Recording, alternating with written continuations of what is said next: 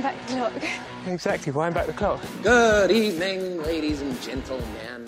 Dudes, you guys are gonna go back in time. Yeah! We are tonight's entertainment. It's quite modern what I do. Hovering like a little worm on a big fucking hook. First rule of Fight Club is, you do not talk about Fight Club.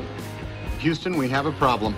The second rule of Fight Club is, you do not talk about Fight Club.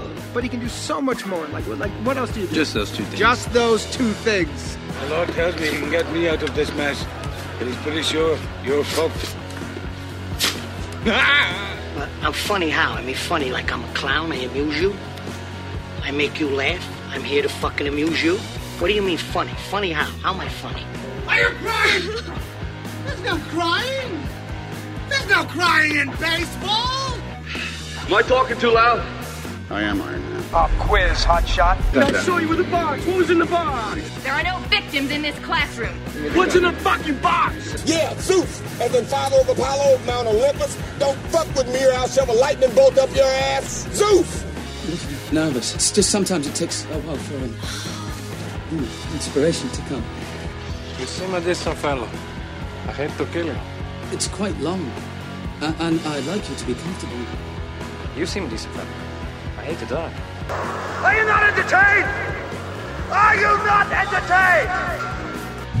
Everything's under control. Situation normal. Fuck me! Oh, darn. Well, I believe in God. And the only thing that scares me is Kaiser Soze. But I think if you're open, then you might enjoy it. Are we having fun or what? Boring conversation anyway. Yo! You about done? Tick-tock, motherfucker! And welcome to our very first ever The Besties 2020, and a little audio sample of some of the films we got to review over the last year. Oh, dude, you nailed that. My name is... That was amazing. It was brilliant. Sorry. That's totally... That was so good, dude. Keep telling me how good it is. Honestly, yeah, it's brilliant. My name is Ian. And I'm Liam. I'm Ellie. And I'm Georgia. And that, I guess, takes care of the first award, which was best, I don't know, mashup compilation of the year. Dude, that was so good. I had mashup compilation ever. That was fab. I had a lot of fun. It's amazing when I was going through it, how many of the clips that I isolated previously in the year seem to play into each other. Oh, it's like first rule Fight Club, second rule Fight Club. Yeah. What can you do? Just those two things. I'm like, oh, it's just too perfect. I got to put those side by side. So it worked out really well. So my favorite was TikTok, motherfucker. I was going, this is going on for a bit now, and then we got that. It was great. Thought, isn't that the best line to get out on? I'm like, that's absolutely, and especially. I liked the opening too of "Oi." Are we having fun yet, or what? Everyone's got a favorite or two in there. Absolutely. I liked Han Solo's going boring conversation. Anyway, hopefully that's not what you feel. And this one, I think, is for people who are fans of the podcast, more so than fans necessarily of the films. Fans of the podcast and want to hear what we have thought and have been along for the journey for a few rides. We know our usual names that we're expecting to shout out for here, but this is what we're doing. So there's not a whole lot of small talk. We're going to jump right into it. So basically what's happened, if you're out there, I've given this wonderful group of people around me here a list of categories that we're going to go through and take a look at the films that we looked at in 2020 and come up with our versions of it, who we thought did what. I do need somebody, I should have done this off mic, I do need someone to keep track of who voted for what in the end so I can compile it later for next year's sort of talk. So I don't know if anybody's able to sort of... I nominate Ellie. You nominate Ellie? Okay. She's good at this. Okay, there we go. So Ellie, I mean, I think you've been nominated or something like Nominated. Feel free to go ahead and either do that in real time or do it later. I don't really, but I'm going to go ahead and get us on board. So first award up, or first bestie, the Besties. Yeah. We are best film ever. We give out the Besties. And the first bestie, as I crack open this pint here. There we go. Oh, Ka-chow, that's ka-chow. fun. That sounded pretty good, I thought. That actually. did sound good. I've got my quality street beside me as we begin this here. And that's to go for, let's see, what was quality in the world of best script is the first one I have on my docket. It's a best script. So it's a script that was really well written that created for, I think, an enjoyable filming experience or enjoyable viewing experience for us as the viewer. So Liam, we'll just go the usual order we do when we go around. I was going to say, stuff. I think we should start with you. No, I'm always going to go last. That's the way I do things here. So Liam, what do you have? Okay, my best script is the film that shocked me the very first time I watched it. Oh, I think I know what it might be. Go on. I think you're going to say In Bruges. No. Oh, okay. No, The Usual Suspects. Oh, okay. Wow. Okay. Yeah. That's because fair. no matter how many times I watch this film, I'm looking at every single element to see, because I know who the person is at the end. So I'm going through it when I'm watching it now, a second, third, fourth, fifth time, and I'm looking at it and I'm going, where are the elements where it's telling me this? Mm-hmm. You know, and the script is so good. So good. It is so good.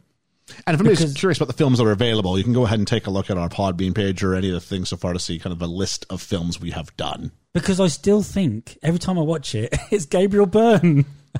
And I'm going, it's not Gabriel Byrne. So, yeah. Yeah. It's clever. It's one of those things we're all going to have different opinions, but I can't tell you yours is wrong. I'm going, you're right. It's a really, really good script. It's one of them scripts where they lead you where they want you to go. Mm-hmm. And no matter how many times you watch it, even though you know, you're still trying to find the plot holes to it, you know, and everything else. And you're just like, yeah, sorry, it's just so good. Ellie? For me, it's got to be Braveheart. I really like the kind of rousing speeches in it, I guess. Okay, yeah, I'll give you that. I was really, really pleasantly surprised at how much I enjoyed Braveheart when we watched it. I'd never seen it before. And I think a big reason for that was because of the script, and it just perfectly added to the film. And there were moments of silence and moments of great speeches, and it was just great. Highly quotable film. It is. And for be a highly quotable film, it's got to be a good script. Yes. Absolutely. Yeah. So, Georgia. I think going by that, mine would also fit that category. I went with The Princess Bride for best script because I just think it's so well written.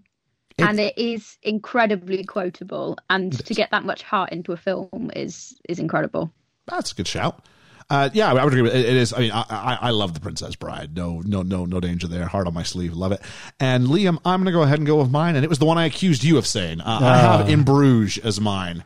All the way back at episode 3. I did enjoy In Bruges, though. In Bruges is really cleverly written. It's very cleverly written. And the amount of parallels and dualities and things that pay off, and it's just so well done. With not a whole lot in the grand scheme. There are bursts when things happen, but really most of it's just sitting around talking. And, you know, you could have done, I mean, other films that do similar things, like Breakfast Club, things that are a similar idea, but there was a lot of improv in that. Whereas in Bruges, I get the feeling Martin McDonagh's given you a pretty tight script and you're sticking to it. American President, I could have said that as well.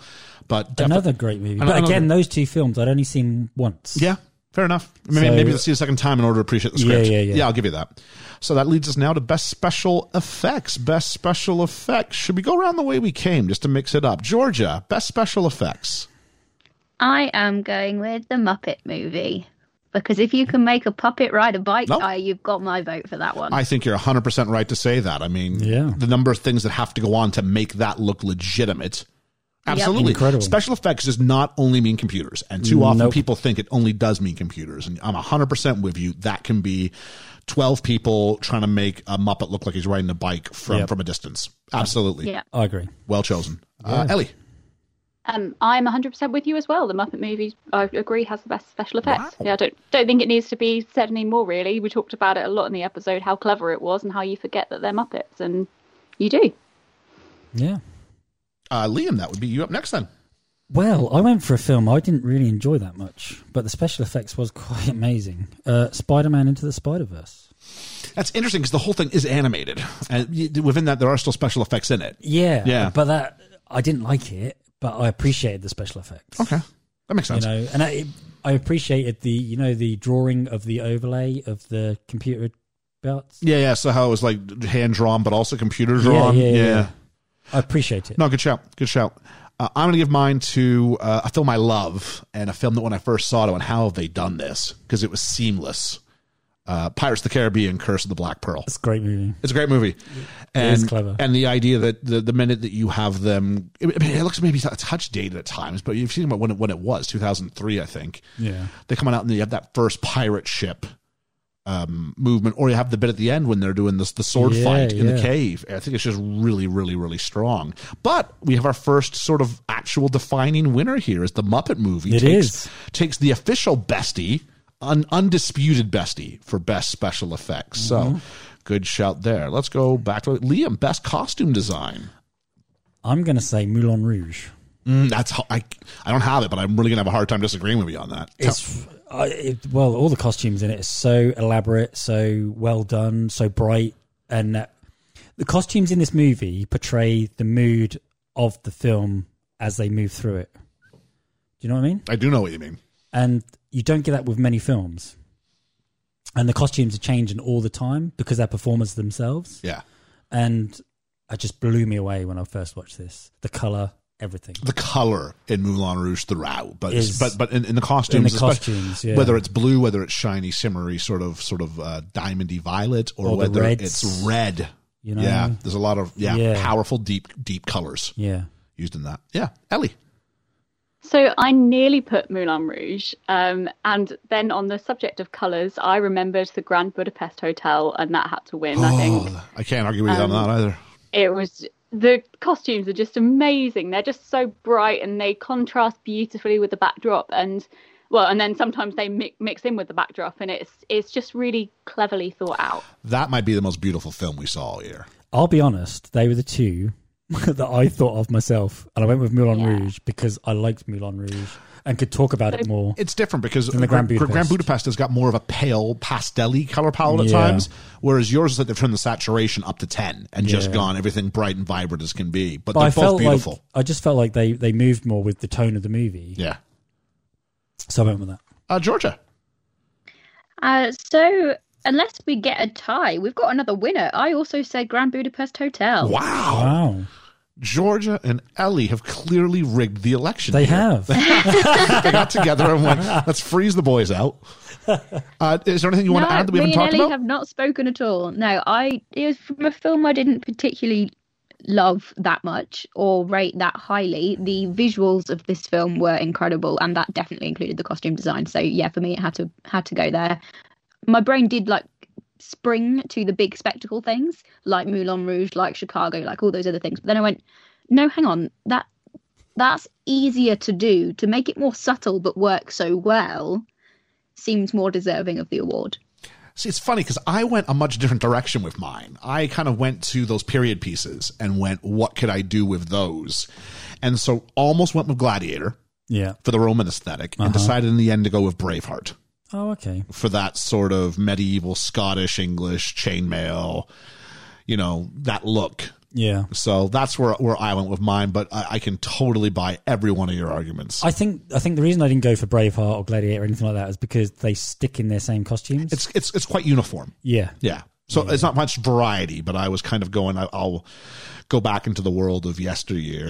I do like those sort of period pieces in that regard. I do too. I'm not a very visual thinker, as I've explained at some point, so I think it's easier for me to designate in my head these sorts of things when it's a period piece. Okay, yeah. On that note, best set design. Best set design, and that would be Georgia. You can show how you and Ellie have rigged this category as well. But no, we had an undisputed winner. We had a not unanimous, but definitely a clear winner last category in Grand Budapest Hotel. What do you have for set design? For set design, I have one that was mentioned already. I have Moulin Rouge. Okay. I think the set design in Moulin Rouge is incredible. Again, I can't. There's so many elaborate sets. The elephant, the theatre, even the little attic room, and the trapdoor, the tiny room that they first start off with, and how that changes throughout the film, much like the costumes. But I just didn't think there was one that disputed this for set, because there's something about filming on location, and there is natural beauty in the world for things like Gladiator and that sort of thing. You can find places that work brilliantly for your set, but to build all of that based around the windmill, it's gorgeous. It's amazing. I love it. Ellie. I'm sorry, but I agree. Yeah, it's Moulin Rouge for me as well. All of the things that Georgie just said. It's really, really beautiful. Okay. Liam. I'll be honest, I flip-flopped between two, and I went, instead of Moulin Rouge, I went with Pirates of the Caribbean. I went with this because I like the set design on the ships. And I like the whole period piece of it, and I thought that was very clever how they did stuff. Even the governor's house and things like that, or a jail, or the cave. Oh, the cave, definitely. The cave is one of the biggest. Such a variety in that one. Yeah. I went all the way back to episode 2. Does anybody remember what episode 2 was? Amelie for mine. I thought it was a shot of Paris that was independent of time. Yeah.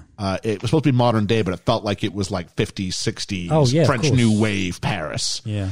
And good chat, actually. Yeah. I'm just, I think because maybe it was so early and because it was Amelie, maybe it doesn't have the loudness of a Moulin Rouge or something like that. But I thought, looking back, I remember going, like, I just love the look of this, and I'm not a visual thinker, as I said.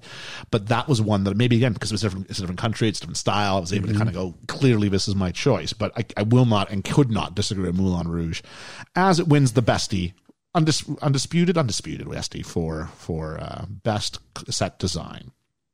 Next up, Liam's new favorite term since we started the podcast, I think. Best cinematography. What you got, boy? There was so many I could pick from here, but I went for a film I weren't overly struck on. Okay. Because visually, stunning. Grand Budapest Hotel. Okay. You know what? You're not wrong. Do you know what I mean? It was so good. The cinematography in this was amazing. Yeah. I mean, like in a lot of films, but this one stood out for me. I mean, even the idea that, what was it, 3 different aspect ratios that was shot in? Yeah.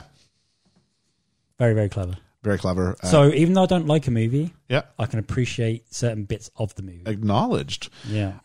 Ellie. Very good answer, Liam, but that's not what I put. Cinematography definitely isn't my strong point, so I do kind of struggle to separate things, but again, sorry to sound like a stuck record, I've put Moulin Rouge because I love the use of colour in it, the way that kind of the camera sort of sweeps in through the streets of Paris and it's black and white, and then suddenly the Moulin Rouge is bright red, and it's, that just like classic Baz Luhrmann style. I really, really enjoy it. And even the bit where they purposely shot Nicole Kidman with a blue light the whole time to make her look sickly, but also to make her sparkle. Yeah. Really interesting choices with color and how to manipulate the camera in that regard. I think I've learned that Ellie's award choices are brought to us by the right-click functions copy and paste.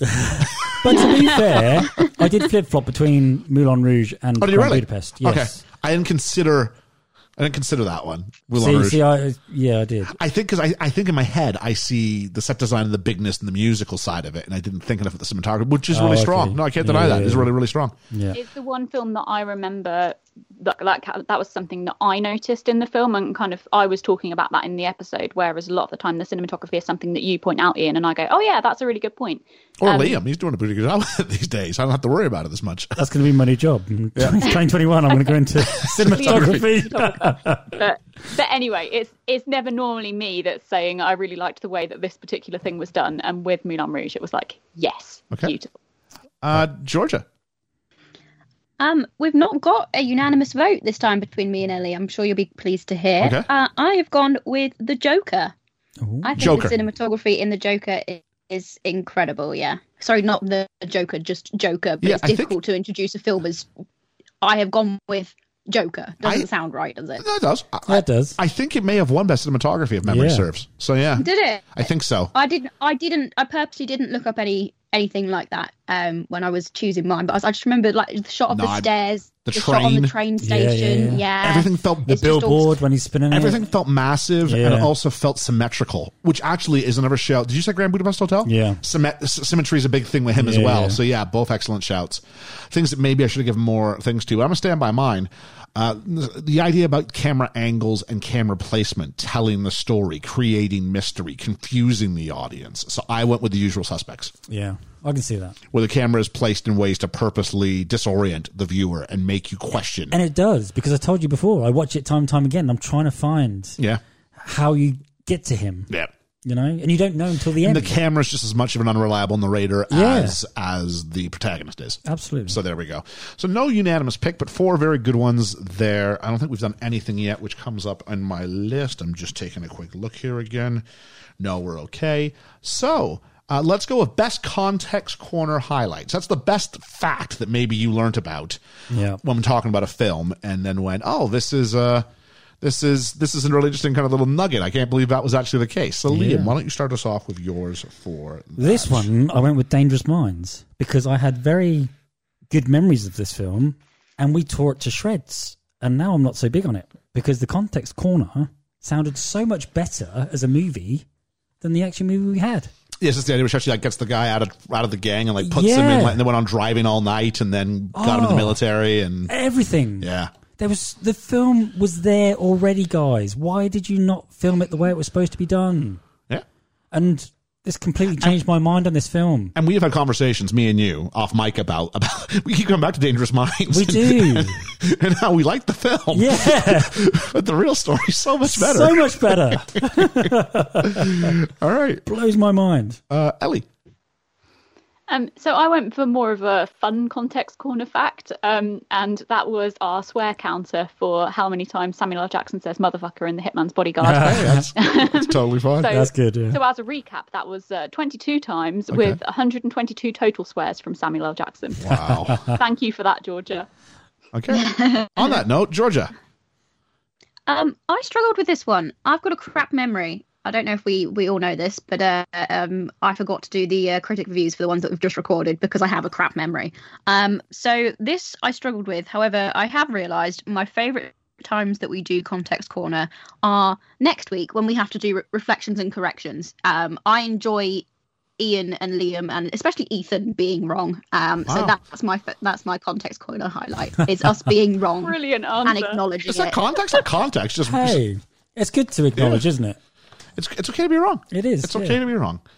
I'm going to go with mine, and mine's actually very recent. I'm going to go with people thinking Don Amici is dead for a decade, and that's why he wasn't getting any work. Yeah, I can see that. That's good, yeah. So trading places, people thinking Don Amici going, yeah, the phone hasn't been ringing. Well, yeah, everyone thought you were dead. Crazy. So that is mine. So no clear-cut winner there, but again, a good time had by all. One that came to me quite late in the idea, but I thought was a good shout and seeing what people's opinions were on things. Best duo in a film, and this could be really anything where there's two characters who engage with each other a lot on screen. Which one was the most enjoyable, the most confrontational, the one that got you most hooked on it? What do we think? So, Georgia, best duo, what did you have? For best duo, I found this one quite easy, actually. Okay. I went, right, I know who I enjoy on screen when they're together. It's Fezzik and Inigo Montoya from The Princess Bride. Do you know what? When they are together, they make me so happy. That's a good shout, and they were on my short list, but they weren't my pick. So, really good shout. I really did consider them strongly. Fezzik and Inigo, the Brute Squad. They're just so opposite, but also have the same common goal. I just love them. There's such a warmth. And I said before, I think I said last episode on what did we just do? Babe. Yeah. Warmth is hard to do because we're so cynical, but actually it pulled it off really, really well. The 80s helped, but it survived. Yeah. So yeah. Ellie. So I went for Samuel L. Jackson and Bruce Willis in Die Hard with a Vengeance. Cool. I really, really like their back and forth in that. Same. I think it's really, really funny. It is really funny. And I appreciate Samuel L. Jackson in The Hitman's Bodyguard as well, but I think the combo in Die Hard is a better one. It's a bit more equal. Just really enjoy it. And when you think it's already an established franchise by this point, and to have somebody else come into it and fit so well into it, I mean, I'd like to have seen another movie with them. Surely, I was just thinking, there's got to be another way you could have had the two of them come back. Wouldn't you? Yeah. It was something. it was such a good hit. Why did they not do that in the fourth one? You have to explain why Zeus is now a policeman or working for the cops. Yeah, true.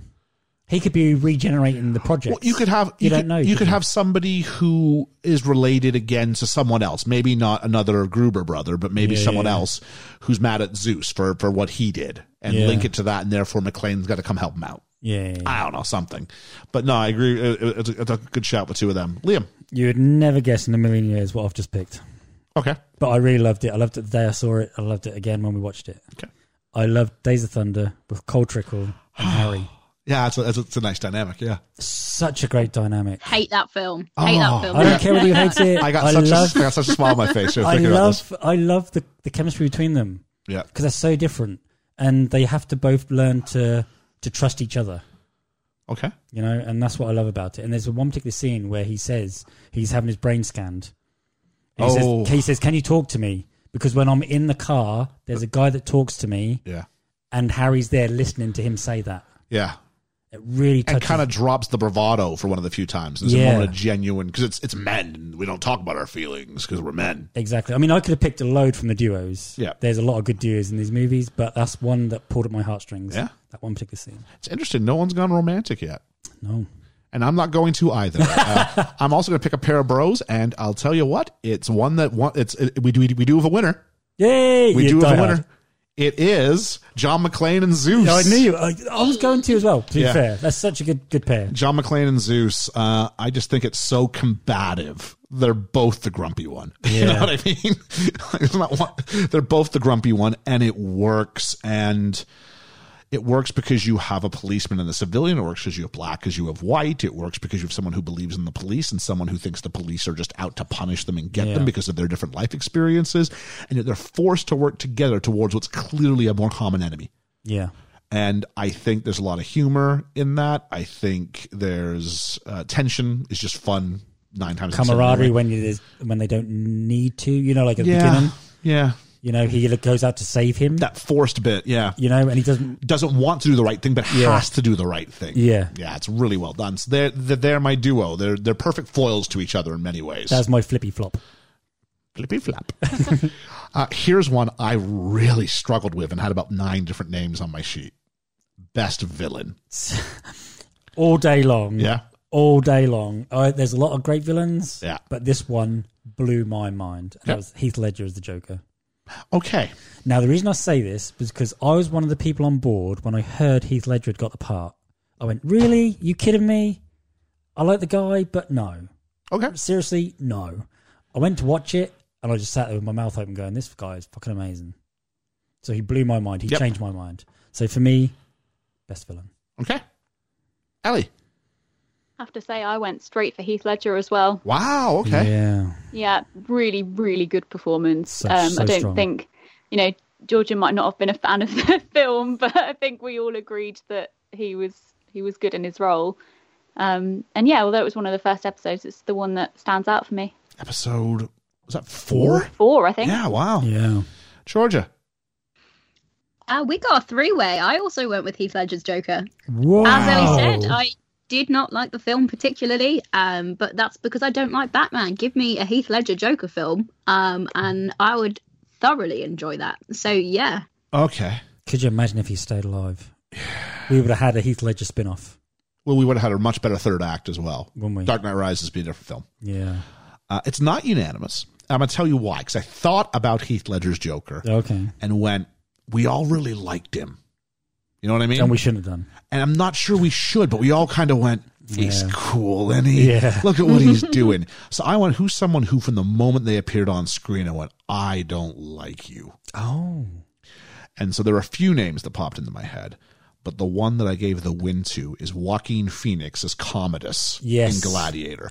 From the moment he's on screen, I hate that fucker. Yes. Do you know what I mean? And credit to him, though. Credit to him. Yeah, and everything he did was about making him the counterpoint to Maximus, who the film's telling me I must like this guy. Yeah, I hate Joaquin Phoenix in that. Okay. Ironically, the guy who would later win an Oscar for also playing the Joker. Yeah. So, interesting choice, but the winner is, and I've got no issue with it. I totally understand. I just looked at it from a different perspective. I like villains who are villains. I mean, Heath Ledger might pop up somewhere else, but as far as this went, as far as a pure villain, I'm going to go with Joaquin Phoenix as Commodus in Gladiator. So I got to flip my sheet back over here because I was busy making a point. This brings us into Best Animated Film. And I accidentally put an answer down on everybody's sheets, and then I get a hold of you and go, hang on, we have done more than one film. So we've done 3 films as far as I know that qualify. There would be Spider-Man, Into the Spider-Verse, Coraline, and Toy Story. So those are really the nominations. Liam, that leaves it to you to start. It's Georgia to start us off. Georgia, Best Animated Film. A podcast in which my voice did not actually appear, but I did watch the film and make notes. It's going to Toy Story from me. Okay. Any justification for it? I just think, it's Pixar at its finest, isn't it? The animation of it, how they make toys look like toys, but all the different textures are all there. The plastic toys look like plastic toys. The ceramic toy looks like a ceramic toy. Okay. Mr. Potato Head looks like I've worked in early years. Mr. Potato has a very specific feel to him. Yep. He's like slightly bumpy like a potato, but not visibly so. But you could see it on the one on the screen. Like, I was like, that's a potato head. I know what that feels like. And it's just to animate that in 95. Yep. Incredible. Fully agree. Incredible. Yeah. Ellie. That's such a beautiful answer, but I completely disagree. I do not think that Toy Story is Pixar at its finest at all. I've gone for Coraline. Wow. Okay. I checked. It's the one I rated the highest out of the three. And I mean, in terms of the animation, certainly really appreciated it. And I think those of us that reviewed it, we were all in agreement that the animation was fantastic. And I know it's best animated film that we're classing, but yeah, I did give it the highest of the three as well. Liam? I really didn't like Coraline. I appreciate the animation, but I'm with Georgia all the way. Pixar at its finest. You know, I was 15 at the time when Toy Story came out, and I just thought, this is amazing. And to think where they've gone and came to is just incredible. And the fact that Disney was there from the beginning anyway, just in the shadows, because they didn't quite believe in it, so they could pull out when they can. Now they took over, and I think back in the early days was the raw, genuine feel of what we know as Toy Story today. Okay. And that's what I love about Toy Story. I can hear in the future, I've got a link right now, to Ethan screaming I know, right? at the podcast. So I'm here to say I got your back, buddy. I'm giving my vote to Spider-Man Into the Spider-Verse. No. Which I thought was visually loud, and we established that. But I There's think no soul in your senses. I think if you're going to laud the technical leap that was Toy Story, I think it's got a spiritual successor in Spider-Man Into the Spider-Verse. And I think it dealt with things on such... Again, animated is so hard because animated isn't a genre, animated's a medium. Yeah. And so what Toy Story is trying to do and the audience it's trying to appeal to is not the same as Spider-Man is trying to appeal to. No, it's not. And I thoroughly enjoyed the artistry and appreciate the artistry of Spider-Man Into the Spider-Verse. I don't think Toy Story is Pixar at its finest. I'll jump on that grenade as well. I really like Toy Story 3. Toy Story 1, Toy Story 2, I kind of made my peace a little bit with Tim Allen, I recall on that episode. Maybe I'm going on nostalgia for me. You see, I never had the nostalgia for it. I didn't like it when it came out. 3 did make me cry. Throw 3, we get to 3, and we'll do 3 at some point. Jeez. 3 really Tears. wrenched at my... I thought that was the end. Yep. But no, the first one is what struck the first chord. And it is the winner. So it wins the Bestie for Best Animated Film of 2020. We are giving it to a film that's 25 years old in Toy Story. That then brings us to...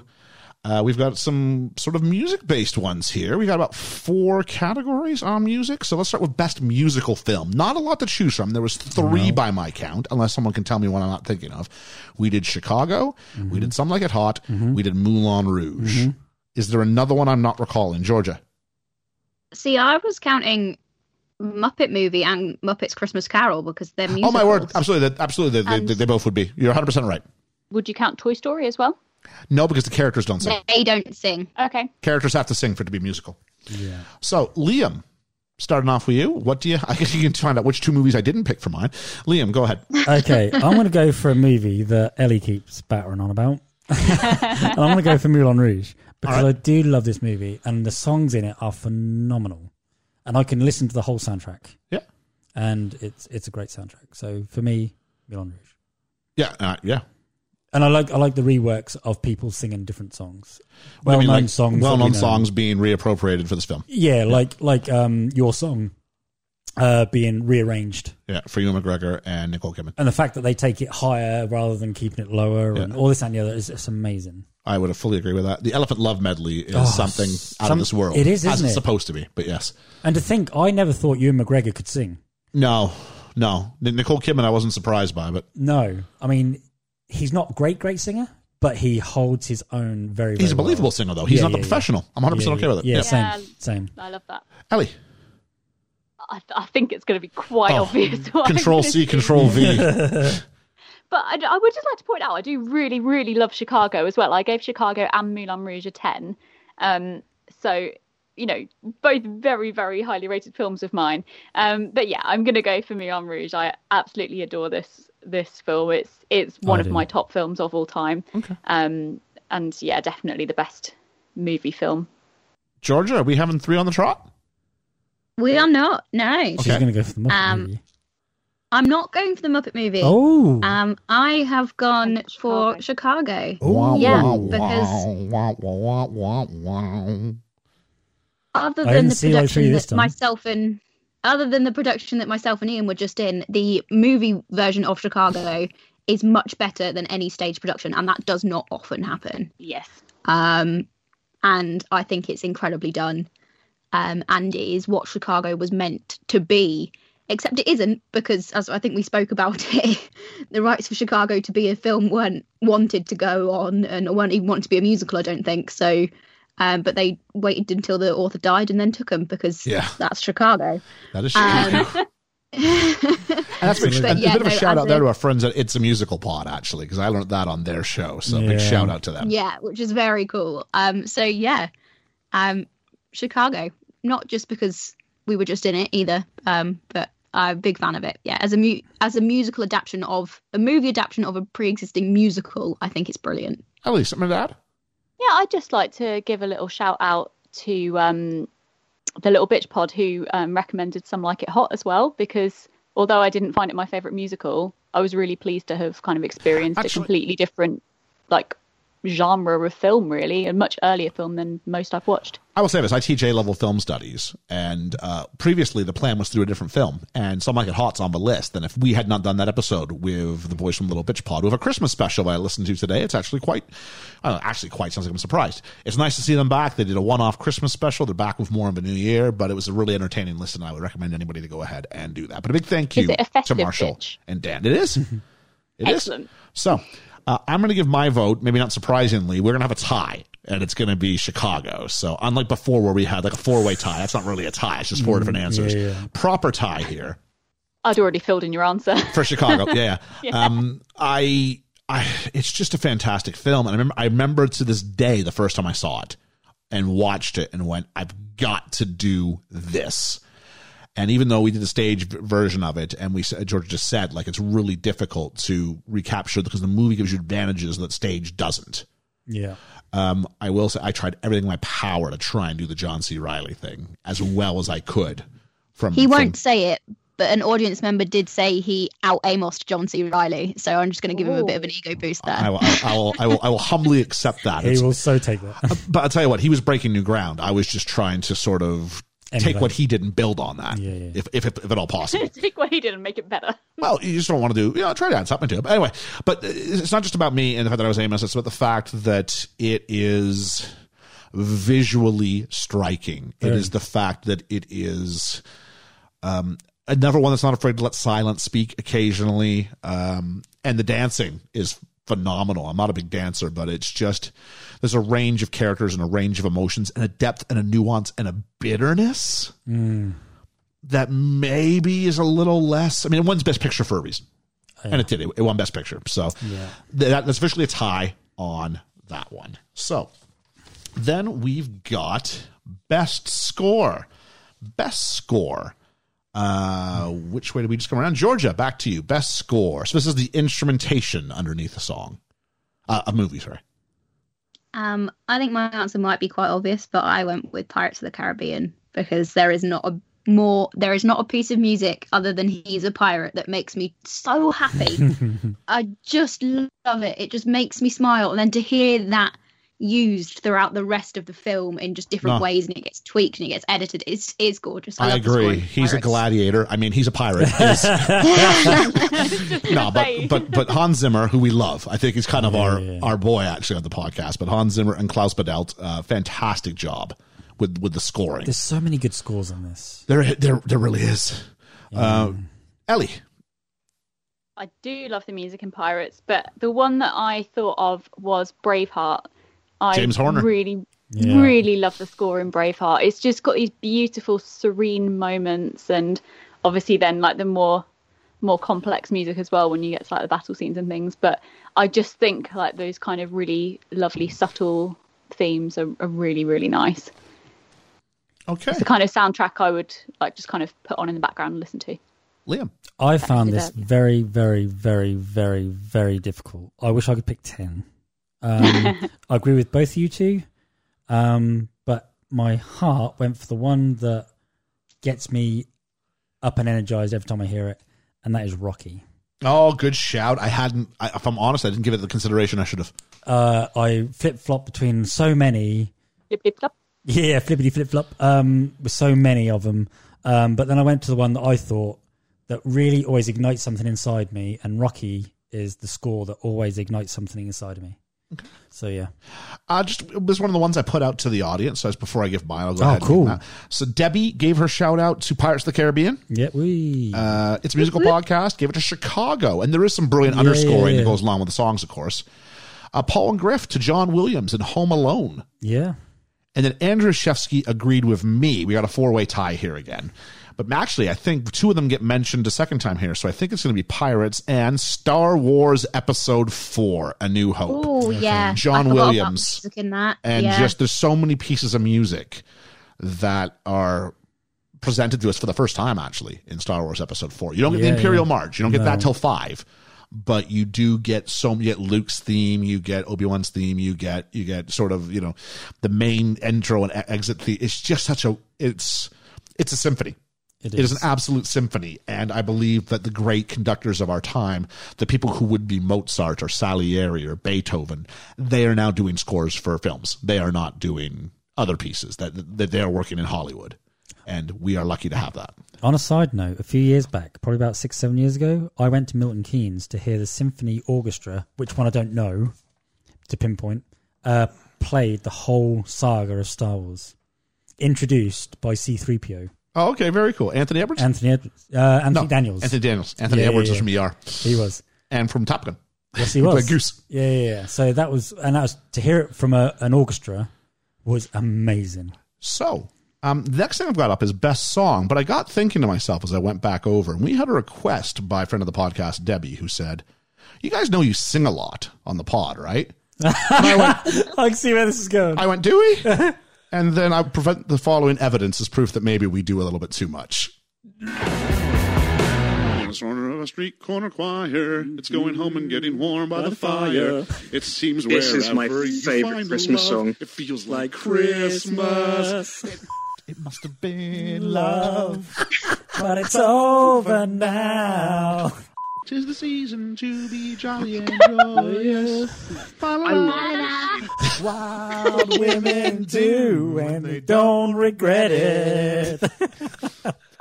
We have all the time in the world. Oh, whoops, I just had it and I lost it. Here we are now.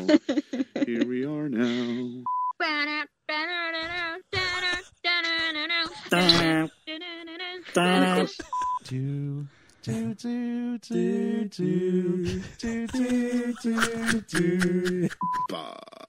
Bob Rumson.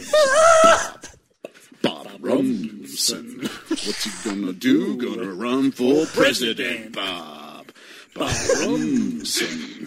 Bum, bum, bum, bum, bum, bum, bum, bum. I'm doing Gangster's Paradise. I got that. As I walk through the valley of the shadow of death. Come for the film review, stay for Liam's rap aspirations. That's a wrap, folks. We got a great big convoy rocking through the night. What? Yeah, we got a great big convoy. Ain't she a beautiful sight? 2, 3, 4, Come on, join our convoy. Ain't nothing gonna get in our way. Nope. We're gonna draw the convoy across the USA. 2, 3, 4, convoy. Have I missed something?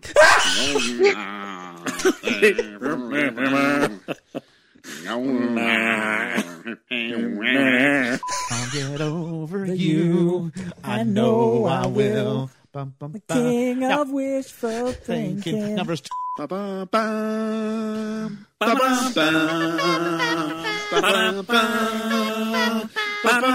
Hey, you, throw me an orange.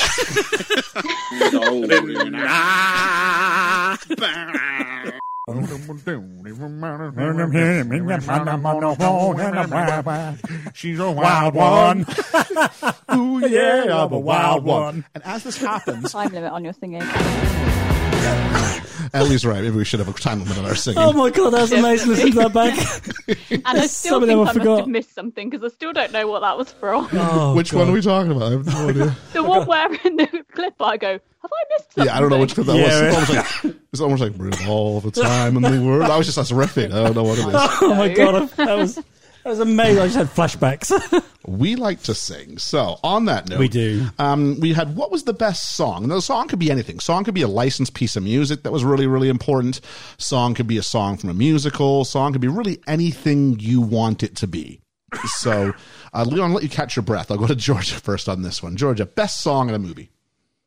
I struggled to begin with this because I was kind of trying to think of songs directly from musicals, like the obvious ones, and not really coming up with something. And then I realised, unlike you, that the Muppet movie is a musical and has songs in. And I went with Going to Go Back There, sung by Gonzo in the Muppet movie. It's my favourite song. The one when they're all in the desert. Around the campfire. It's a bit of an allegory for death. It's really, wow. No, it's a beautiful song. It wasn't one I was thinking of. Nice choice. I don't think it's going to win. I don't think anyone else is going to come up with it. No, I'm okay with that. I'm expecting we'll have 4 different answers on this one. Ellie? I do too. I'm going for one which never had its chance to get an Oscar because it wasn't written for the film it ended up in. I think I can guess. And that is, again, sorry to sound like a stuck record, it's from Moulin Rouge and it's Come What May. Love it. Great song. Originally written for Romeo and Juliet. Was it? Yep. That's a beautiful That's song. why it wasn't eligible for an Oscar. Oh, yeah, of course. Yeah. It's not best original song. Yeah, but I will say this. I mean, easily better in this, right? Like, if you'd put it in Romeo and Juliet, yeah. So much better. I don't think Romeo and Juliet themselves would have sung it. I imagine it would have been like the rest of the songs in the soundtrack, where someone would have sung it at like at like the party or the wedding or something like that. But no, much better. So much more effective in Moulin Rouge, and the way it comes back again later in the film as well, it always makes me cry. The lover secret song. Incredible. Yep. Liam. Well, this might come to a surprise for you, but my favourite romantic comedy has got a song in it. This is The Crow we're talking about. This is The Crow. It Can't Rain All the Time by Jane Sibrey. Okay. Is my favourite song. Okay. I went for one that's not an original song from a film. I went one that was just a song that was used as a theme, and I felt set the tone for a film that could have been better, but a film that we really, really enjoyed. And Liam, it's the song that you couldn't get right when we were doing it in the montage. I did Gangster's Paradise. It's a good song. I think Gangster's Paradise sets the entirety of the mood, atmosphere, and even the character of the school that she goes into. And Absolutely. It keeps coming back. And I think it is the most memorable part of that film. That song. It is. And if you watch the video, it's a totally different movie. Totally different movie. Yeah. And it's also a rip-off of Stevie Wonder. Yes, it is. Pastime Paradise, which I did not know until we did this podcast. But no, I know Gangster's Paradise, so that was my choice. Not something I was expecting to come up with. That's a nice choice. I thought it was a good shout, actually. Yeah, at the end definitely. Of the day. Yeah. What film was that from? That's from Dangerous Minds. Yes. I don't think you were here for this. That's why I was going, It was as I walk through the valley of the shadow of death, I take a look on my life. I just didn't realise it was in a film. Okay. Yeah. Best soundtrack. And by soundtrack, I don't mean for a musical in this regard. I mean from like a use of licensed music in a film. Liam, what you got? Again, I'm with Ellie on this. Moulin Rouge. Okay, yeah. I love this soundtrack, and I can play it till the cows come home. Okay. I know it's reworks of other people's work, but it's very good reworks of other people's work. But yeah. Moulin Rouge. It's Moulin Rouge, isn't it? It is Moulin Rouge. It's beautiful. And I didn't realise how many different other like licensed music songs were in it until we did the podcast. And I can't remember the number now, but there were so many different songs all built in, and things like the Elephant Love Medley is just beautiful, where they all merge into each other. So it's not just like individual songs; it's this beautiful like mixture. Yeah. Okay. Georgia. I wasn't sure if Moulin Rouge counted or not, because obviously they are reworks of. There's some of the characters, so I do understand your yeah. Yeah, so I wasn't really sure if it counted or not. Shout out to the mice singing Blue Moon in Babe that we've just watched. that was I thought good. that was hilarious. So, It's off. Other than that, I don't have an answer though, so I guess I'm going to have to go with Moulin Rouge. If it's counting, I'm making it 3. Yeah, okay. I'm sorry. I'm going to go with a film that I thought the soundtrack, the use of licensed music. Okay, I'm going to give an honorable mention because someone else would have mentioned this one.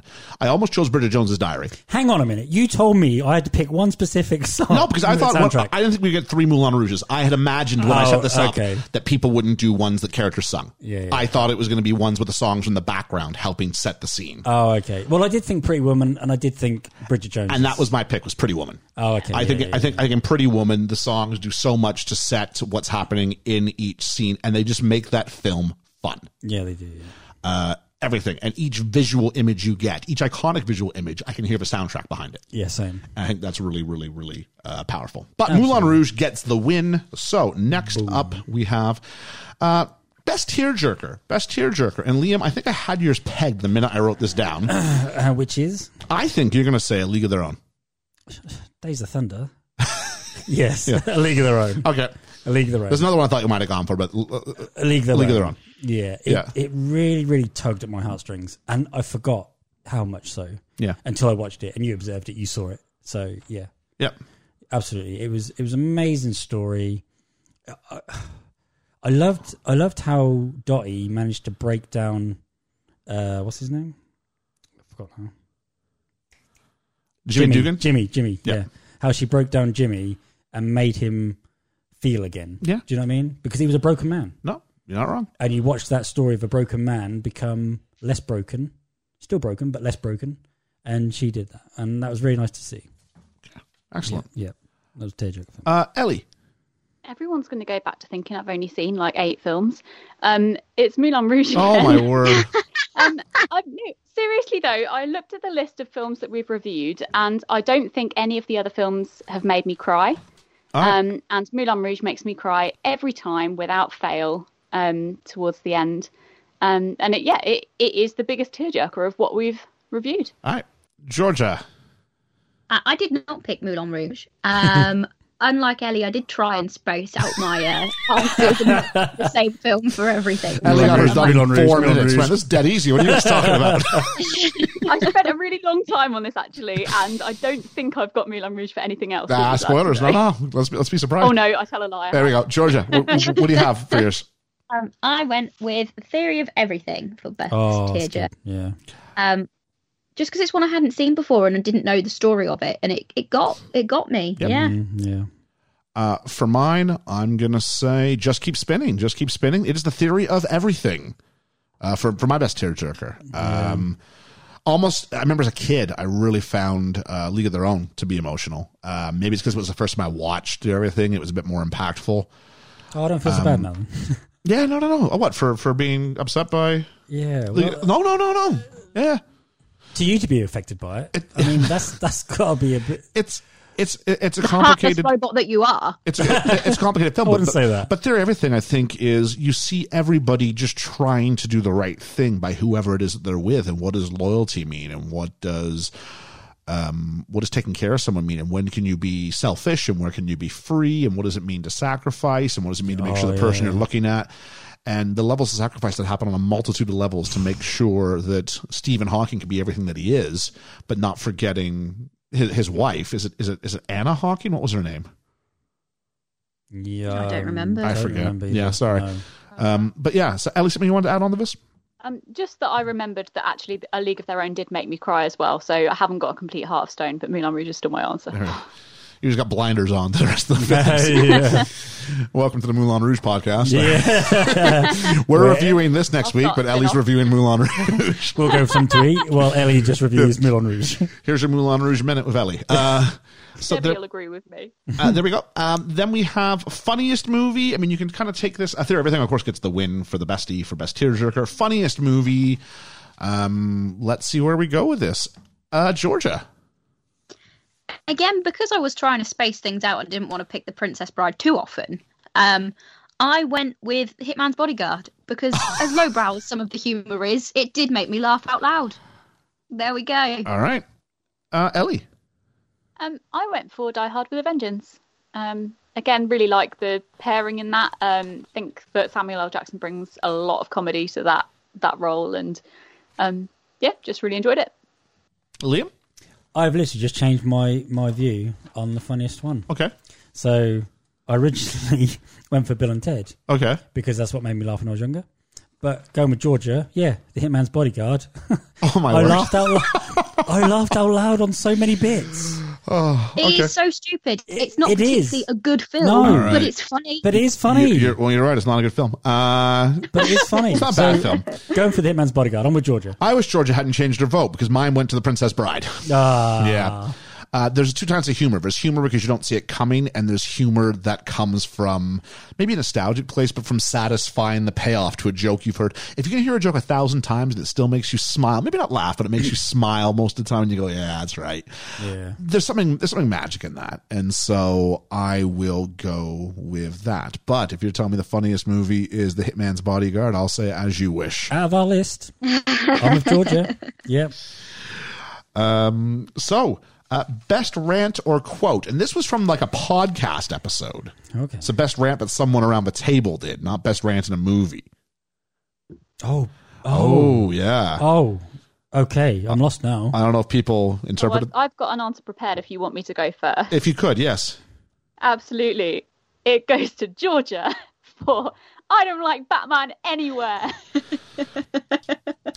I'll jump in with mine. We'll give people a chance to think. Okay. My vote goes to Georgia hates Batman. I believe it was me saying I don't like Batman in Hong Kong, and Georgia went, I don't like Batman anywhere. Yeah. Okay. I'm going to jump in off my head, and the rant we had over Scrooge in. Oh, just recently. Christmas Carol, is he lonely or is he not? Yeah. Interesting. Because that got a little bit heated there. Oh, heated. For us. We just dug our heels in and kind Yeah. We're like, no, what you don't get us. No, but what you don't get us. Normally we can kind of talk each other around to different things, but we sort of dug It's our fun. heels in. I like what we know. So I'll say that. Georgia? See, I didn't want to be like really egotistical and put Georgia doesn't like Batman because that is probably my favourite thing that's come out of it because it made myself laugh. My favourite rant and quote that we've done on a podcast isn't on here. It's on Talking the Mickey. Well, that's a different one for a different thing. So yeah. So I can't give it. That's fine. Yeah, no, I've not got one. That's fine. So the clear winner is Georgia hates Batman. A couple of awards. I don't know how I came up with these names. The Michelle Pfeiffer Memorial Award. Michelle Pfeiffer. Also known as Most Attractive Woman We Saw on Film this year. It's equal opportunity. There will be a male equivalent in a moment. But the Michelle Pfeiffer Memorial Award. Liam, why don't you start us off? Well, this might surprise you. No, not Gina Davis. She's very close. I put no question, Michelle Pfeiffer. There are no victims in this classroom. She is smoking hot. Okay, Michelle Pfeiffer. Michelle Pfeiffer. It's one of those two iconic looks I see her in. I see her in this, and I see her as Catwoman. Yeah. Those are the two that I really remember her as. I love this woman. It may have come up. Yeah.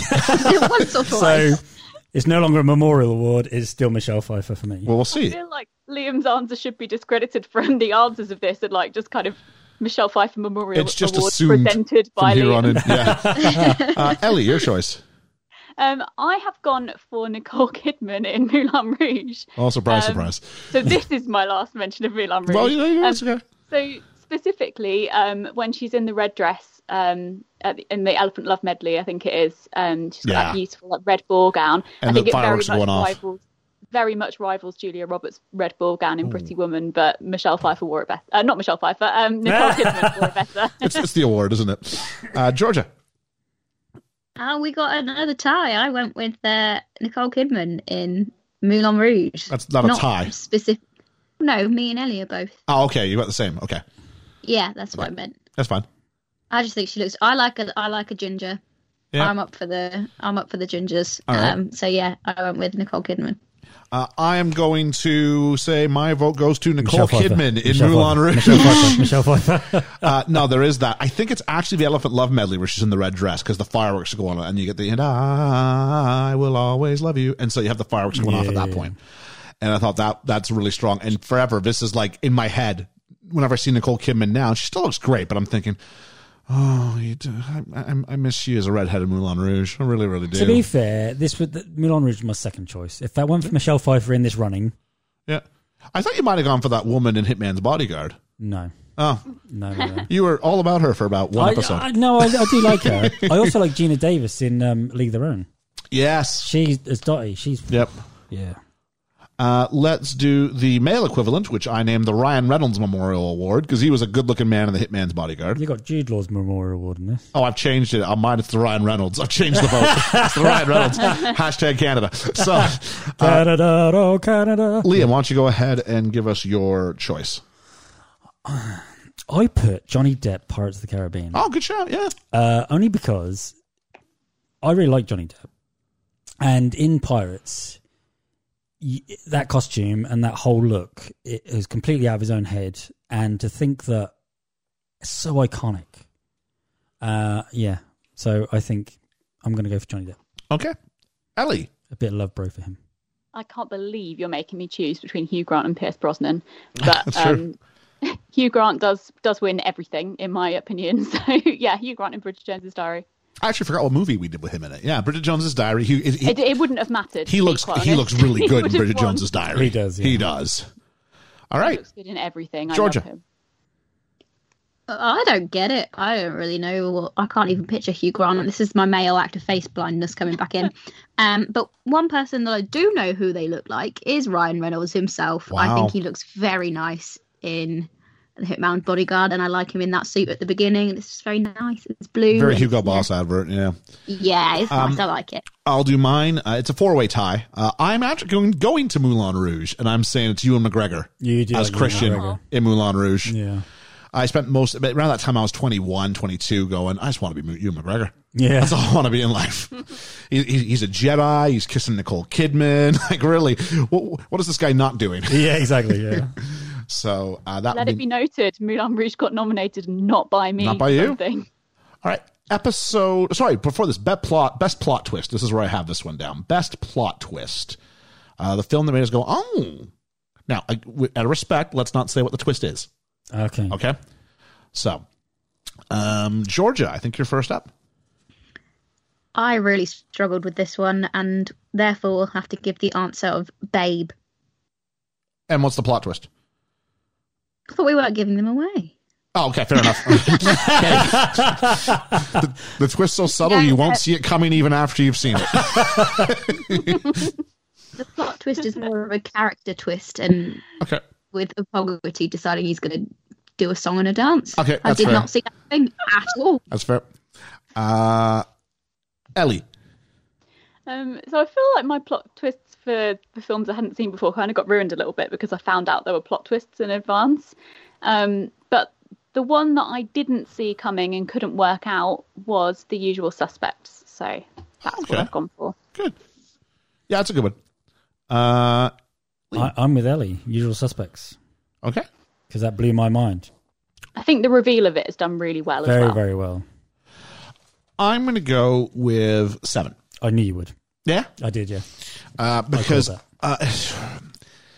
it's just the idea that the whole thing was kind of in plain sight the whole time. Yes. And of course What's in the box? Yeah. It's kind of the sort of maturation of the idea of who are 6 and who are 7 and sort of going down that line. Yeah. So that one was really good as really well. Really like that. Yep, go ahead. I just want to give an honourable mention to Fight Club as well, because I think if I didn't know there was a twist coming, I don't know if I would have seen it. Or Princess Bride. Wesley is the Dread Pirate Roberts. Hey, we're not giving away the plot twist. Oh, that's been 25 years. 35 years. After 35 years, you can give away the plot twist. Wow. So there we go. Right, okay. So there's that.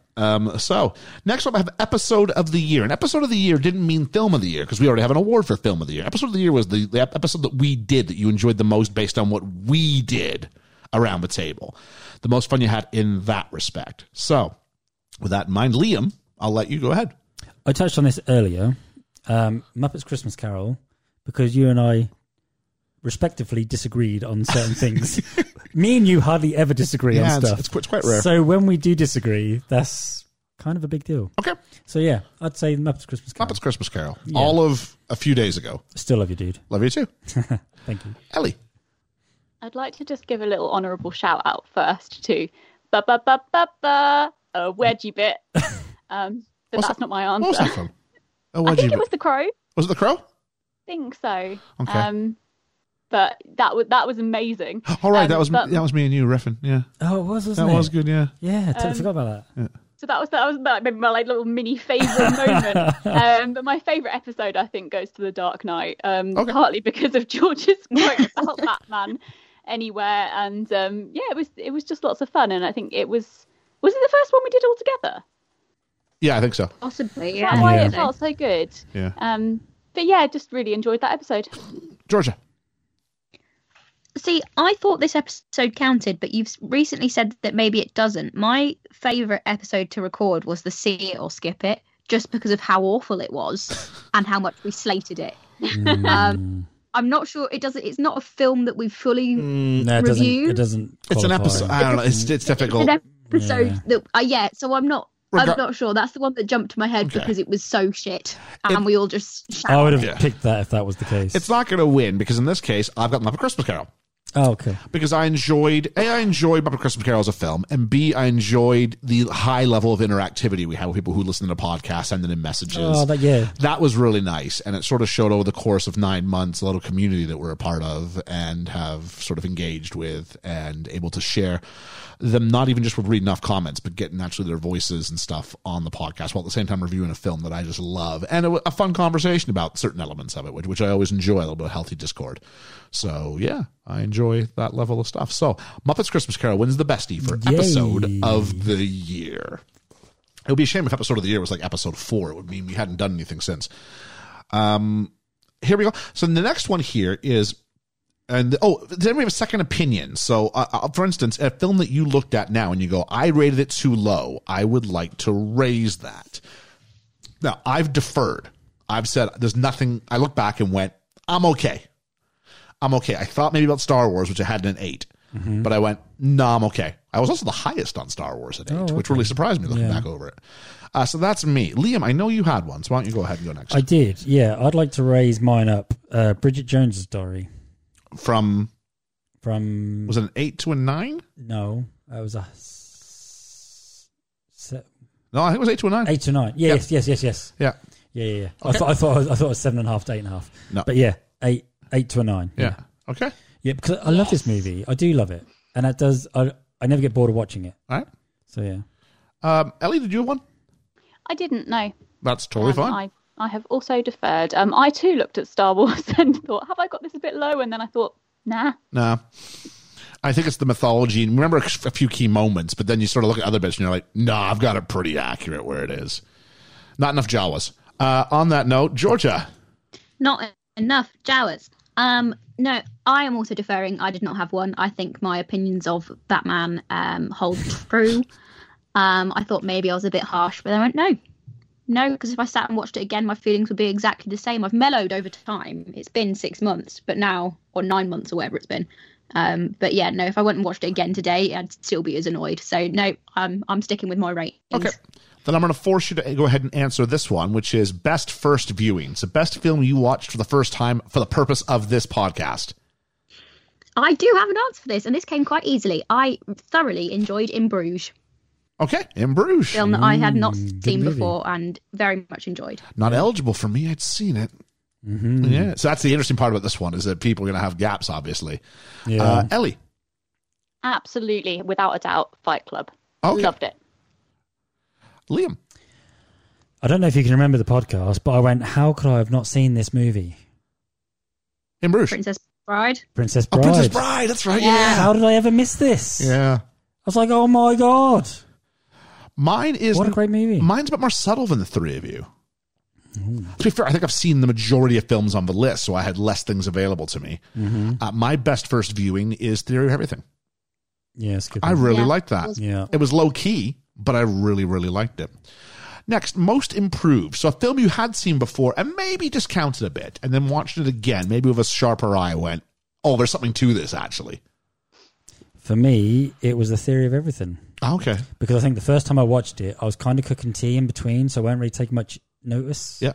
So I weren't really getting involved in the story. But the second viewing, when we sat down and watched it properly, yeah, I was like, oh my God. Seriously? Yeah. This is really tugging at my heartstrings here. You're letting someone you love go with someone else. Yeah. And willingly let them because of your situation. I thought, oh my God, I can't do that. He's a better man than me. Yeah, no, I fully understand. You agree, know, yeah. and that takes some courage. And that heart to heart they have in the church with the beers. Yeah. Yeah. Yeah. Doesn't matter what everybody else says. Oh my God. Yeah. I'm welling up already. Yeah. Ellie. So for me, this was one that I wasn't actually in the podcast for, but sat and watched it with you guys, and that was Amelie. Okay. I had this on DVD, and I'd watched it a couple of times in the past and didn't really think that much of it. But when I rewatched it again this year, I quite liked it after all. So, yeah. Excellent. Georgia. I found this one again really easy because I think I was oversaturated on this when I was younger and probably not mature enough to appreciate it fully. But I'm going with Toy Story. I knew you were going to say that. Yeah, the last time I watched it, I fully appreciated it and really enjoyed it. So going with Toy Story. Toy Story could have made a short list because I did like it more than I did the first time the previous years and previous viewings. Yeah. I went for another animated film. I went for my choice for animated film of the year as well, and I went for Spider-Man Into the Spider-Verse. And maybe, I think we talked about when we did the review, maybe you have to see it the second time to get everything that's going on or appreciate it. We did talk, because everybody else felt like they were being assaulted in the senses. And maybe if I know where to look, so to speak, or if I know where it's going, I don't have to focus on what the narrative is. Yeah. I can appreciate the other elements to it. So that's my vote. Okay. Next up, we've got Best Supporting Actor. Best Supporting Actor. Liam. And for this one, anyway, if the Academy Awards give someone a Best Actor or a Best Supporting Actor, and we went the other way around on them, that's besides the point. It's not up to what some studio decided to label them as. It's what we saw them as. Well, I struggled with this because there was two. I could have picked another 10. But there was two that really sort of struck a chord with me. One being you're not naming two here, are you? No, okay. I'm going to name one, but I'm going to say who the other one was because. So you're naming two. Well, no, the one I've picked, but the one you've done it before. And some people have done it before. Is an honourable mention, Ian? Yeah, it's an honourable mention. Gladiator, and that's Joaquin Phoenix. Yeah, again for the same thing you said earlier. Yes. But for me, I tipped it with Tom Hanks in League of Their Own. Interesting to call him a supporting actor. I think you can do that. I don't think you have to call him a lead actor in that. Yeah, Tom Hanks, League of Their Own. Tom Hanks, League of Their Own. Yeah. Fair enough. Because that's not a character you see him play. No, I agree with that. And that's very off-key for him. Ellie? I found this very easy again, and this is calling back to something we talked about earlier. It's Heath Ledger in The Dark Knight. Okay. I think it's a really, really beautiful performance. And, not the lead role, but definitely fantastic support, and the fact that he directed his own scenes as well. Some of his own scenes. Well, yeah. Just the ones where he was by himself. Georgia. I really had a think back, and Ellie, I'm sure will appreciate this.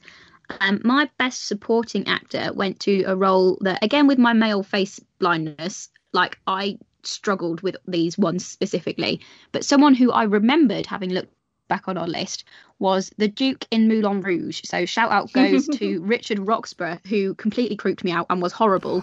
But for that reason, I am giving him the best supporting actor role. I considered him for the villain one because he's everything they said about Commodus, where he's like unlikable from the minute you meet him to the end. Yeah, absolutely. Yeah.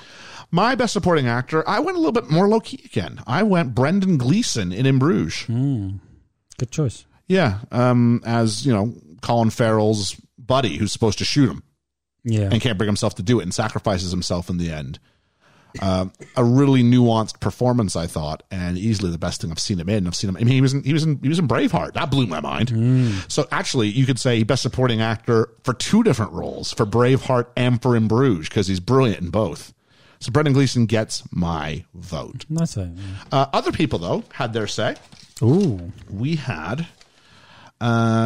Oh, sorry, that wasn't for this. This is where we get the best lead actor and best lead actress. So we'll get them in a second. Let's go to best supporting actress. Best supporting actress. Georgia, you don't have female face blindness, so what do you have?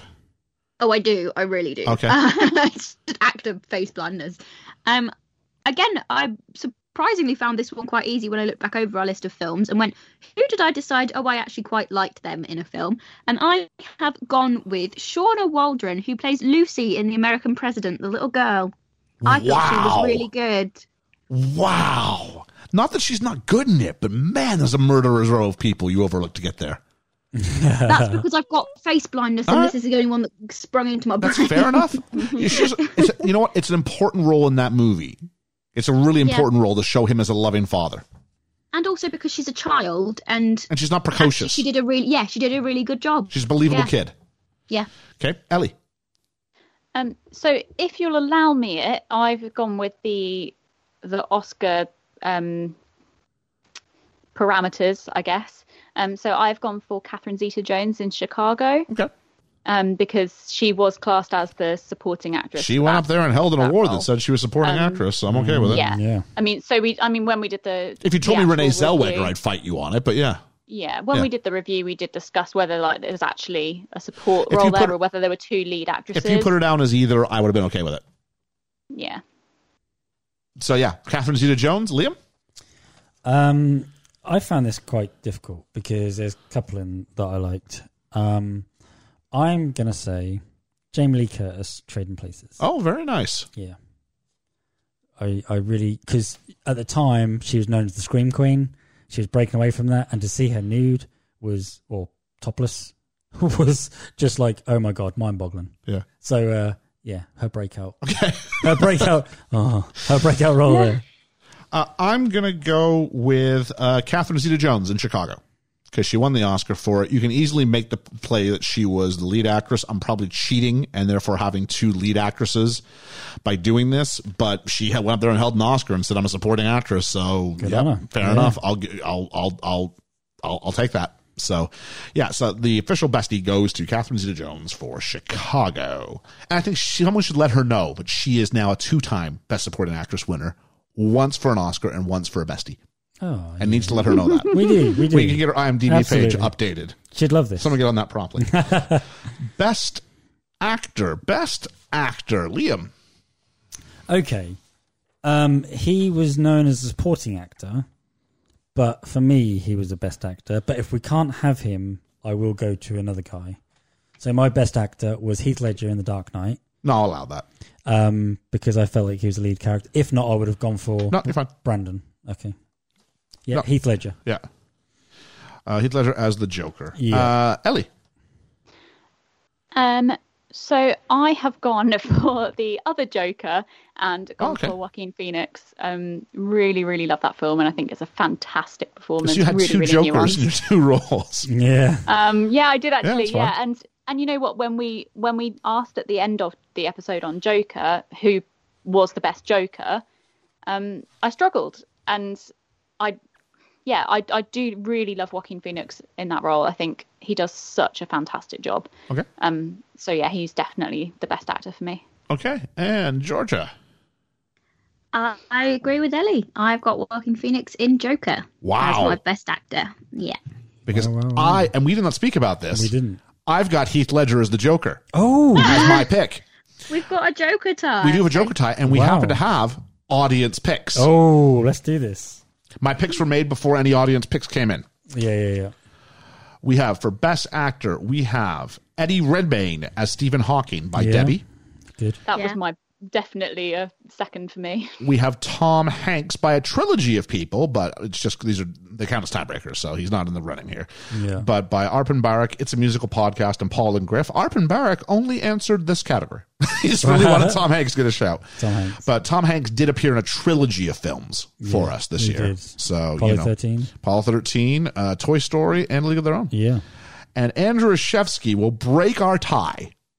Ooh. By naming Heath Ledger as the best actor. So there you go, Andrew. You have had an impact on the bestie going to Heath Ledger in a split decision tie-breaking vote. That's cool. Considering that the Academy actually made him supporting actor, didn't they? I think they want him to win. Yeah. He's the center point of almost all the marketing. He is the first image you get. Yeah. He is every point Christian Bale's counterpoint in that. Absolutely. I think you have two lead actors. He is much better than Batman. You have two lead actors in that film. It's funny how we all three of us though thought that. Yeah. You know? Absolutely. Even though we went against the grain of being best actor rather than best support. Yeah, agreed. Yeah. So then that leaves us with Best Actress. Best Actress.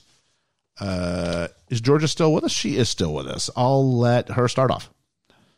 I have gone with one that people probably have not thought about at all because it was right at the beginning and wasn't in English. I've gone with Audrey Tautou from Amelie. Wow, there's a pick. Yeah. Because I just think she was amazing. I really enjoyed the film and I really enjoyed her performance in it. No, she carries that film. Yeah. She carries that film without question. Yeah. Yeah, she does. Without shadow. Ellie. I think I might be the only person to pick mine as well. I've gone for Rooney Mara in Girl with the Dragon Tattoo. I think she did a really good job of playing a quirky, interesting role with a lot of depth to it. Only time we've heard that film today. Yeah. Yeah. She's good. She's good. The Swedish one's better. The Swedish one is better. Not seen it. Your pick? Oh, I've gone for Renee Zellweger in Bridget Jones. Oh, there's a Chicago. Man, she's got a couple, doesn't she? Yeah. No, I love her in Bridget Jones. All right. I just think she's phenomenal. All right. So we've got a split. I'll tell you that much. We got a 4-way split because I have gone for Control C, Control V, copy and paste. I have gone for Nicole Kidman in Moulin Rouge. Oh, okay. I did think about that. But I think the film, I mean, it's wonderful in so many ways. It is. And, but I think so much of that are the two leads and what they do with them as far as that goes. And I think she got Oscar nominated for that role. If I remember, she did, he didn't. Oh, okay. And maybe justifiably, he's really good, but she's fantastic in that. She yeah. owns that. I mean, she has to be the star and so it's not just the dialogue. It's not just the singing. It's everything. But think about it. It was her role, the first role after her divorce with Tom Cruise. Is this the film that makes her into like an Oscar contender, like one of those perennial people? I don't remember her getting nominated for much before this. No, she got nominated for The Hours, didn't she? That's way after this. Oh, was it? Yeah. Oh, okay. Yeah. So this... You're right about the nomination for Moulin Rouge.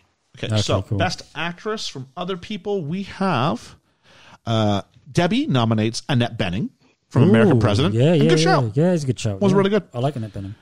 Younger than us, as it turns out. Yeah. Julia Roberts by Paul and Griff and Andrew Reshevsky. Yep. In Pretty Woman, I'm not going to argue. She's good. She's good. Yeah. And we have a winner, thanks to a tiebreak, thanks to It's a Musical Podcast. It's a musical. Moulin Rouge. It's Nicole Kidman in Moulin Rouge. Wins the bestie. It's a musical podcast. Thank you for breaking our tie. Yeah, the bestie for best actress goes to Nicole Kidman. I'm sure Ellie will be disappointed to add another win from Moulin Rouge on their tally. Kind of one of the big winners of tonight. So all that's left to do. We should have done a best age game reveal. Oh jeez, yeah. Annette Bening definitely would have been on that. Actually, don't notice disrespect intended, but geez, I think I would kill myself if I had to go through all the age game segments and just listen for extreme changes. Just to hear Liam and I occasionally go, whoa! That's an editing nightmare. We've got last ones left. Best film. Best film. So, Liam, let's start with you. My best film, for me, and I know I keep going on about it. Oh my word, it's early? It's my favourite romantic comedy. It's The Crow. I can't believe this. I know. He's been saying the whole time. You're right. Film. God bless you. I love this movie. I can't help it. I love it. And I know that Carl out there would also back me up on this. So, yeah, The Crow. From Retro Records and Toys. Are we having fun tonight? All right, it's The Crow. It's The Crow for me. All right. I know a lot of people are going to say The Dark Knight, but The Crow. Ellie, sorry. I'm not going to say The Dark Knight. Good. I'm not even going to say Moulin Rouge. See, that surprises me. Shocking.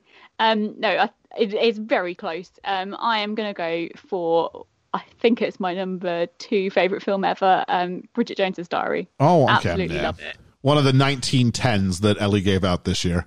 I do like Bridget Jones. I gave out 3, okay? How many have you given out, Liam? None. No, me either. Me either. Oh, really? I didn't even give The Crow a 10. My favourite romantic comedy. The ultimate romantic comedy. It was not Love Actually. It was The Crow. Georgia. My best film that we've done this year, again, is up there in my favourite films of all time. One that I could have done an Ellie and Moulin Rouge all over these awards, but I did not. Oh, I know what this is. I am going with The Princess Bride. Hey. Yeah. I can't disagree with you on a sentimental value there. Yeah. So, Liam, guess mine. yours is going to be The Dark Knight. It is The Dark Knight. I had 2 films that I rated at 9.5, and I went over, and it's amazing how quick the decision was. It wasn't even one was a strong 9.5, and one was Dark Knight was me going, I really want to give it a 10, but I couldn't get past Hong Kong. Yeah. It's just unnecessary. And I take half a mark off because the Hong Kong thing was just an excuse to increase the Chinese market, I felt. Yeah. And so that was not. So I have not looked to see if we have a tiebreaker here. Ooh. For Best Picture. Hang on, did The Crow win? We have a vote for Moulin Rouge by Debbie. Ooh, yeah, of course. I saw that coming. Back to the Future by Andrew Ashevsky. Episode 1. We haven't mentioned Back to the Future at all. I thought about Doc and Marty from my best duo. Yeah, I did. Yeah. Spider-Man Into the Spider-Verse by It's a Musical Podcast. No, Lestat didn't get to us. Didn't he? No. Oh. And then Scream by Paul and Griff. Wow. So we do not have a winner for Best Film. We're all at the first Besties. Yeah. Wow. Whew, that feels like we should have something. I do, yeah. I don't know what to do. The Crow. No, Ian agrees with me. It's Princess Bride. Okay, what would you have had of our second choice? Given the amount of times Moulin Rouge has come up in this episode, what would we give our second choice? See, my second choice was going to be Pirates. My second choice would have been Dark Knight. Does anybody have a second choice? Moulin Rouge. Moulin Rouge. Do I have a second choice? Only you know that. I know. I'm thinking very hard. Probably the Muppet Movie. Okay. We may be without a winner, so... Yeah, we are. What I'll do... Actually, here's what I'll do. I will put those 4 options up on a poll. Okay. For a week. Okay. And when we come back next week, I will reveal what the best picture is. I bet mine's last. I bet you're probably... The Crow's got a fan base out there, man. Yeah. The Crow's got a fan base. So just so I remember correctly, it's Dark Knight, The Crow, Bridget Jones's Diary, and The Princess Bride. I think... Come on, you Crow fans. Look. If you want to go on ratings from before, Liam, you rated The Usual Suspects as higher than The Dark Knight. I did. I don't understand. He didn't vote for The Dark Knight, though.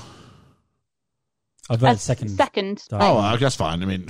We're not going with the second places, though. I wasn't saying because he voted at second, I'm taking the win. I just did the opposite of that. Yeah. So, I've got a little game here. Ooh. We like little games. Here's the games. Ready for this? Yeah. Is it Hunger Games? No. Oh. Olympic Games? I have a list in my hand of every actor who's appeared in more than one film since we've done the podcast. Right. I want to do a survival game where we go around the table and all you have to do is name one who is on the list. Holy crap. And the last person standing, you can be our survival pool champion. Oh, okay? Yeah. Should I just tag out now then? Georgia, or? I'm going to go to your benefit and let you go first. Tom Hanks. Okay, hang on. I need a pen. Damn it.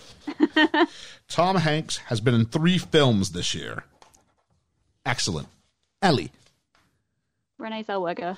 Renee Zellweger, I know she's been in 2. I really should have alphabetized these. It would have been a lot easier. Renee Zellweger is on the list. Mm.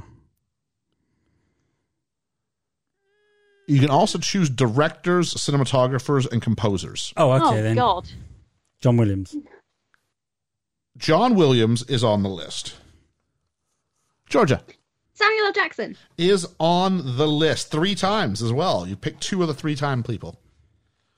Apparently repetition helps my memory. Yep. Ellie. Nicole Kidman. Nicole Kidman should be on the list if I don't have her here. She really should be. There she is on the list. Liam. Hans Zimmer. Hans Zimmer 4 times on the list. The most of any person in any category. Wow. Georgia. I'm blanking. Help. What's the name? Who? Christopher Nolan? Christopher Nolan is not on the list. You are out. Ellie. That is a surprise. I want to say Wes Anderson. Is not on the list. Liam, you can win this if you just give me one correct answer. There is like 45 names on the sheet in front of you. I want to say Fincher. David Fincher has had 3 films directed. Oh. Woo!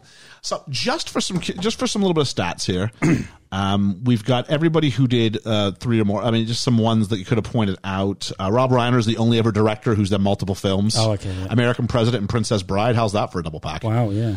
You could have done Ralph Bellamy. He's done a couple of ones just lately. Ralph Bellamy, yeah. Giancarlo Esposito. We talked about him in the podcast. Yeah. Paul Gleason. Gleason, yes. Michael Caine. Richard Gere has been in Pretty Woman in Chicago. Yes, he has. Gwyneth Paltrow, 7 and Iron Man. Kevin Spacey in 7 and Usual Suspects. Yeah. Jim Broadbent. Yes. Brad Pitt. I know he's in 7. Yeah. He was in 7 and Fight Club. Yes, he was. Yes. Robert De Niro. Oh, Goodfellas and Joker. Good Joker, yeah. Morgan Freeman. He was in Dark Knight, and he was in something else. Michael J. Fox, American President, Back to the Future. Oh, yes, he was, wasn't he? Tommy Flanagan. Dan Hedaya, who was the dad in Clueless, and he was in something else we did this. Yes, he I forget was. what it was. Yeah. What the other one was. Ed Norton, Fight Club and Grand Budapest Hotel. Yes, he was. Yeah. John C. Reilly.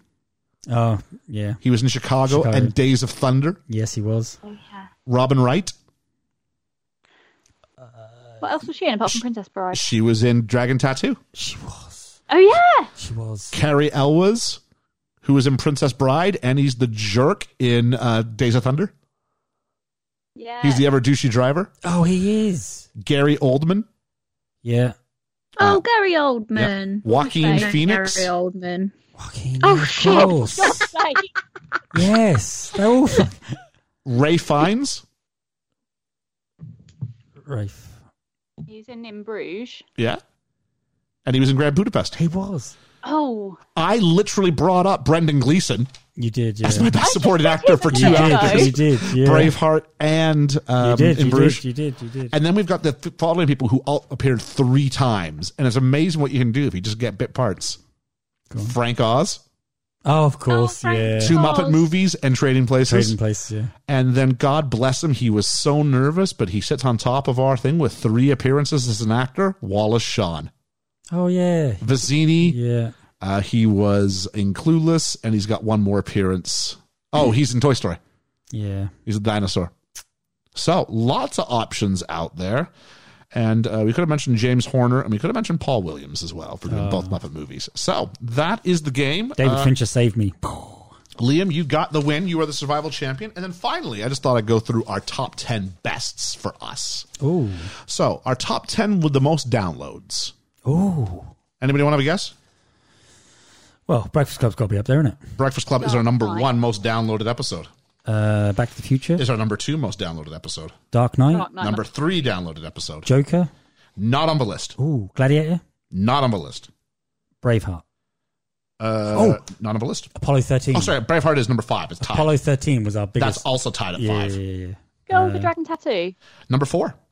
Toy Story. No. League of Their Own. No, we skew boy heavy. So think of like films for boys. Rocky. Yes, number 9. 7. Number 8. Die Hard with Vengeance. No. Days of Thunder. Why isn't it number 7? Usual Suspects. Usual Suspects is 10, and just 1 left to go. Goodfellas. Nope. Scream. First rule of Fight Club. There you Fight Club. Oh, of course. Cool. So, yeah, and then our top 10 highest rated films. I have in my list here. And this won't be a guessing game, I'll just reveal them. Go on then. Because everyone wants to know, you've done a lot now, what are your top rated films? And so here we go. Number 10, A League of Their Own. Good film. Yeah, very. All these should be good films. But yeah. And this list has actually shifted based on Liam's rejigging. Because there was originally a different one in number 10. It got dropped off the list. To make room for number 9, Bridget Jones's Diary. Oh, okay. Number 8, Back to the Future. Yeah. All the way back in episode 1. Yeah. Number 7, Braveheart. Good movie. Yeah. Number 6, Joker. Just above Joker, number 5, The Dark Knight. Oh, they're always about together, aren't they? Yeah. Number 4, Pirates of the Caribbean, The Curse of the Black Pearl. Mm-hmm. Number 3, we have The Usual Suspects. Good movie. Number 2, Copy and Paste, Moulin Rouge. Great movie. And number 1, Chicago. Wow. Yeah. And I think it wears a little bit of where we are on our sleeves because we are people who like a musical. We do. And 1 and 2 are musically based.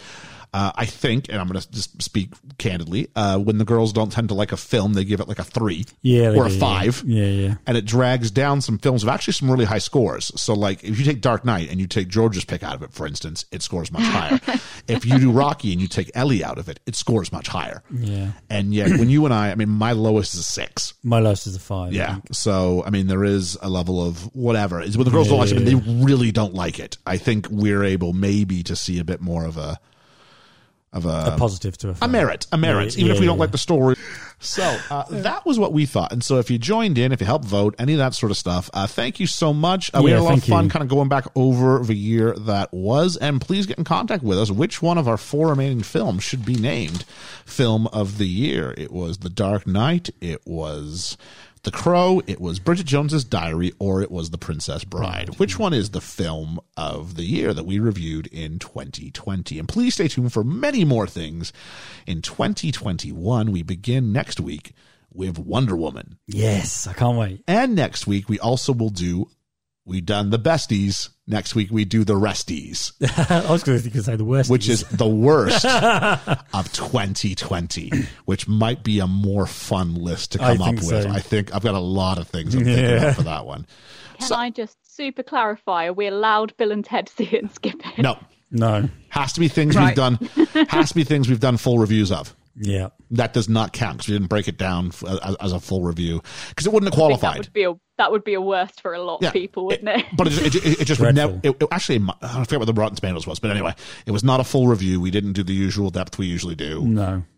If it was eligible, absolutely. Yeah, we can give it a special honorable mention. We can give it its own award, the Bill and Ted 3 Wine Fest or something. It would be what Moulin Rouge is the besties. Yeah, just otherwise everything would be Bill and Ted. It really would. It's horrendous. So. Please join us next week at this time when we go over the worst of 2020 with the Resties. For Best Film Ever, my name has been Ian. And I've been Liam. I've been Ellie. And I've been Georgia. And that's it. Yeah. We'll catch you on the flippity flop. The flippity flip flop.